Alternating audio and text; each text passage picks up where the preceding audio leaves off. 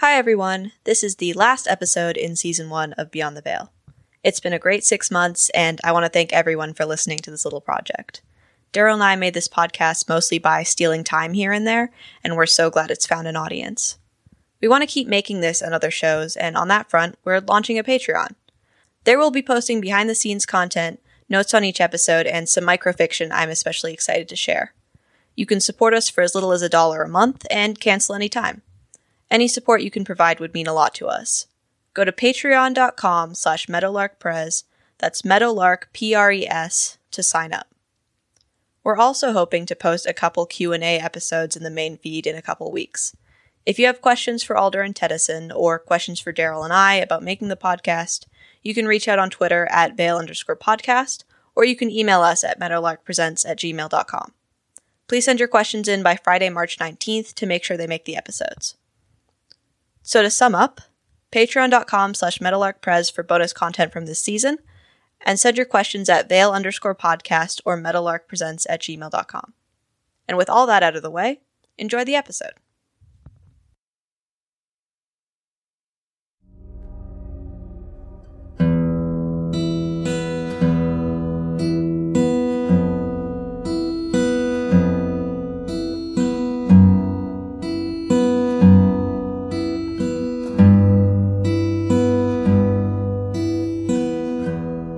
An excerpt from Sky and Otter's Handbook to the Fae, Chapter 3, page 24. Selkies can be found in fresh or salt water and usually congregate in pods. The Selkie alters their form through the removal of an outer garment, often referred to as a skin or a coat, though neither is an entirely accurate descriptor.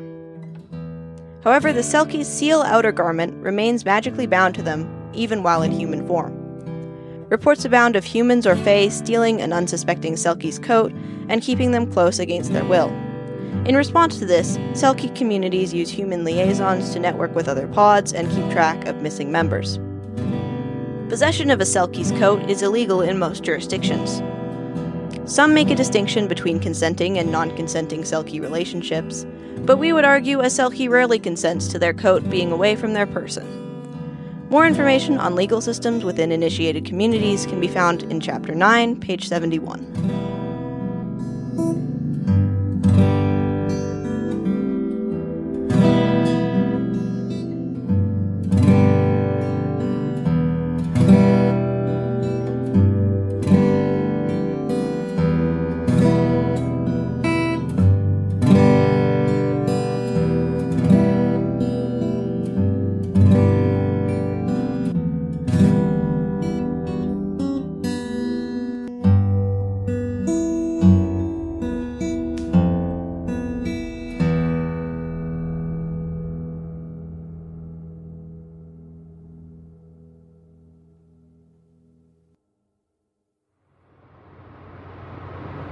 So, do we have a job in Golden? Because if we have a break, there are more interesting places.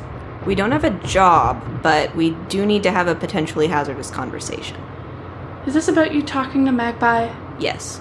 10, I'm over that. It was yesterday. And it's fine. You didn't know. Let's move on. It's not fine. Are you looking for something? I'm looking for a large parking lot. I think the 7-Eleven was as good as you're going to get. Even Golden's gotta have a Walmart. Want me to check? I'm literally looking for a place to park. So just park. I can't just park because we're not gonna buy anything and then we'll be annoying everyone. I think you're overthinking this. Doesn't matter, I have found a Rona.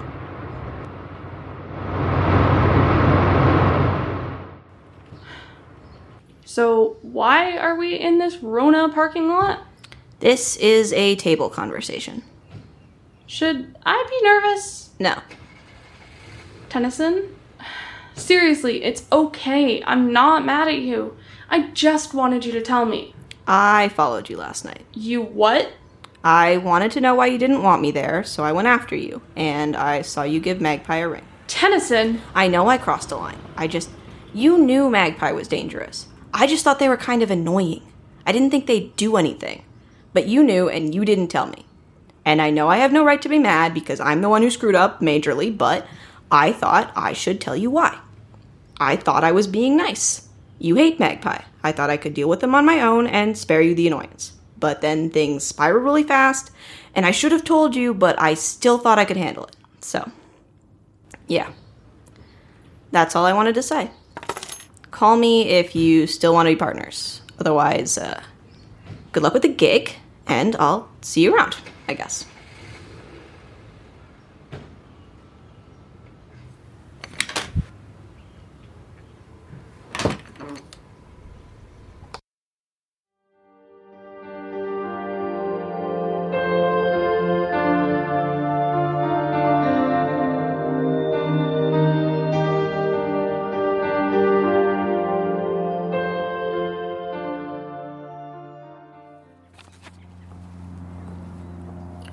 So, Mom, you remember how you said I caused most of my own problems?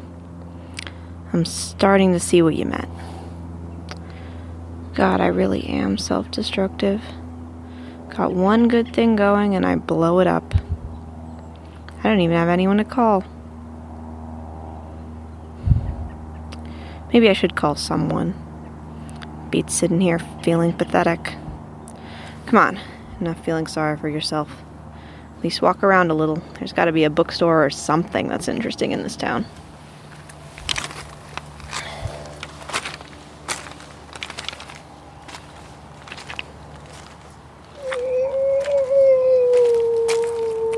The hell? Oh.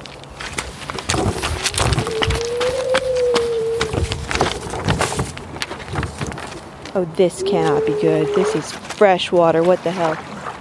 Oh no, that's not a thought I like. It would make more sense. Okay, baby, just gonna turn you over real quick. No, don't bite me, please. I'm trying to help. Just gonna slip this off you real quick. Sorry about this. You are a Selkie. Okay. Look, baby, I don't know how to deal with a seal baby. This I can work with. Also, now you can't. Ow, crap, you can still bite me. Listen, this is for the best, okay?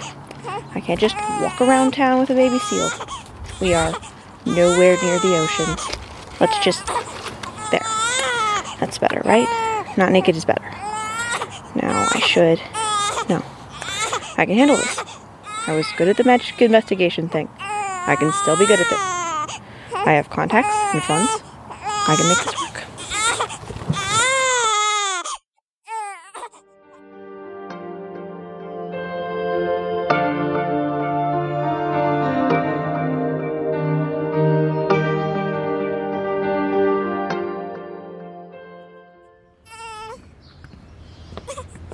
Thanks, Mrs. Lamb, I owe you. Alright, baby, let's get some food in you. There, see, isn't that better? Oh, come on. I'm trying to help. This is not how I expected to find you. Alder, hi, You found a baby? I found a baby. A Selkie baby. How? I don't know, he was just in the river. Selkies live in freshwater? I don't think so. Well, that's not good. There was literally no one else around. I think he's lost and very angry. Hand him over. Come on, little guy. She's doing her best. Cut her some slack. How did you do that? Sometimes they just don't like laying down. Oh. You came looking for me? You left your keys in the RV. Alder, I'm not letting you quit. You're not? For starters, apparently I can't leave you alone for a second without you finding trouble. Hey. You crossed a line. We both know that. But you're also really sorry. Doesn't mean you didn't do it, but you had a reason and you're sorry, so... I guess what I'm trying to say is I'm not mad. Do you ever get mad? Very rarely. Look, Tennyson, I'm sorry I didn't tell you about Magpie. We have a lot of history, and most of it is hard to talk about.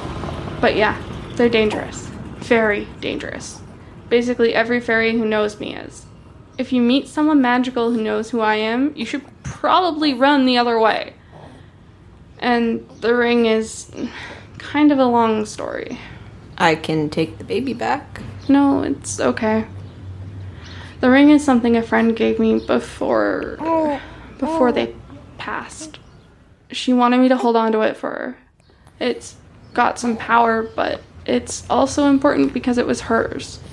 Alright. I'm really sorry. Hey, it's not like I could beat Magpie. It was a losing battle from the start. At least I had a good reason to give it to them. Still. You didn't know. We need to deal with this. How? Who knows where his pod is? Selkies are pretty good at keeping track of who's missing. That's the worst. Yep. But it shouldn't be hard to find his mother.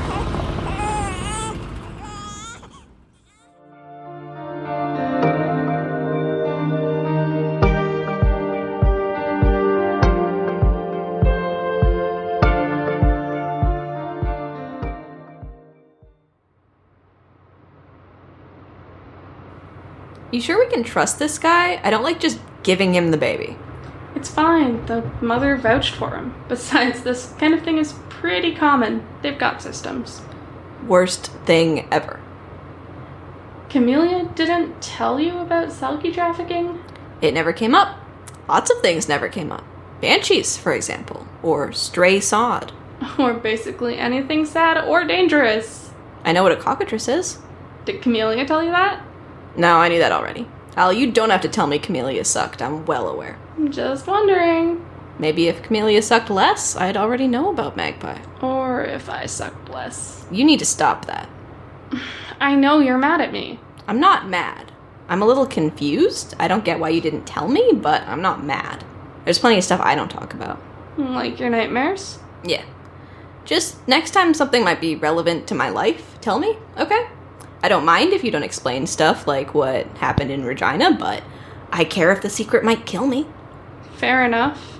Is that a promise? It's a promise.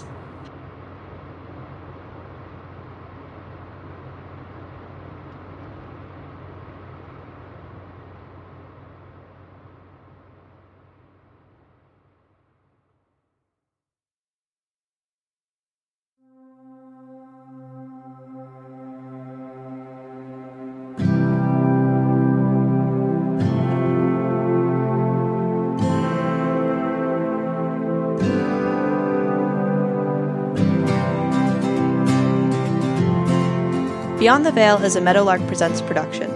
It was written and produced by Katrina Bassnett. The voice of Alder was Daryl Bailmans. The voice of Tennyson was Katrina Bassnett. On the radio this week was Walking in the Sky by Nico Staff and Road Trip by Vortex. Graphic design by Oscar Yu. Thanks to Justine Makowecki, Cleo Rowe Leduc, and Lindsay Tozer for providing the additional voices of this season, and to Chris Langeal for creative consulting.